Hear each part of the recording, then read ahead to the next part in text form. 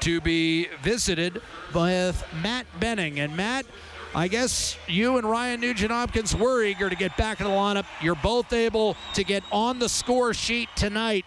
And tell me about the resolve of this team to come back in the third period against a team that makes it awfully difficult to do so.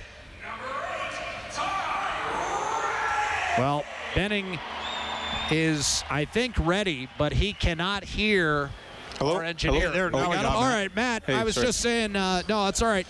Matt, I was just saying, in terms of the resolve this club showed tonight against a team that makes it difficult to come back against. They've got a relentless forecheck.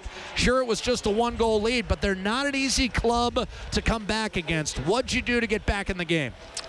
I thought that we moved well enough in the offensive zone. I thought our forwards did a good job in creating space, and I thought that we got bodies to the net. I thought we got some chances early on in the game. We didn't bury, but we stayed on it for the rest of the game, and I thought Cam played a really good game, and I thought our forwards did a really good job in just getting to the net.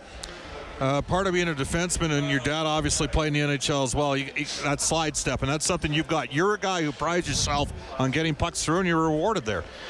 Yeah, I mean, the league is so good now that you can't just shoot the puck. You got to fake and pump fake and go around guys, and I think not only does it help getting pucks through and avoiding their forwards, but I don't think the goalies sometimes expect it. So just change the angle of attack and try to get on net.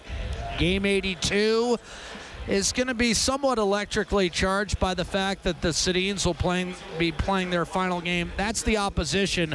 Your thoughts on Game 82 from an Edmonton perspective? Yeah, obviously we are at the point in the season that tomorrow's our last game, and we didn't want to be there, but I think that it's important for us to play well, do the little things right, to end on a good note, and go in this off-season training. Thank you, Matt. Appreciate the time. Thank you. That's Matt Benning.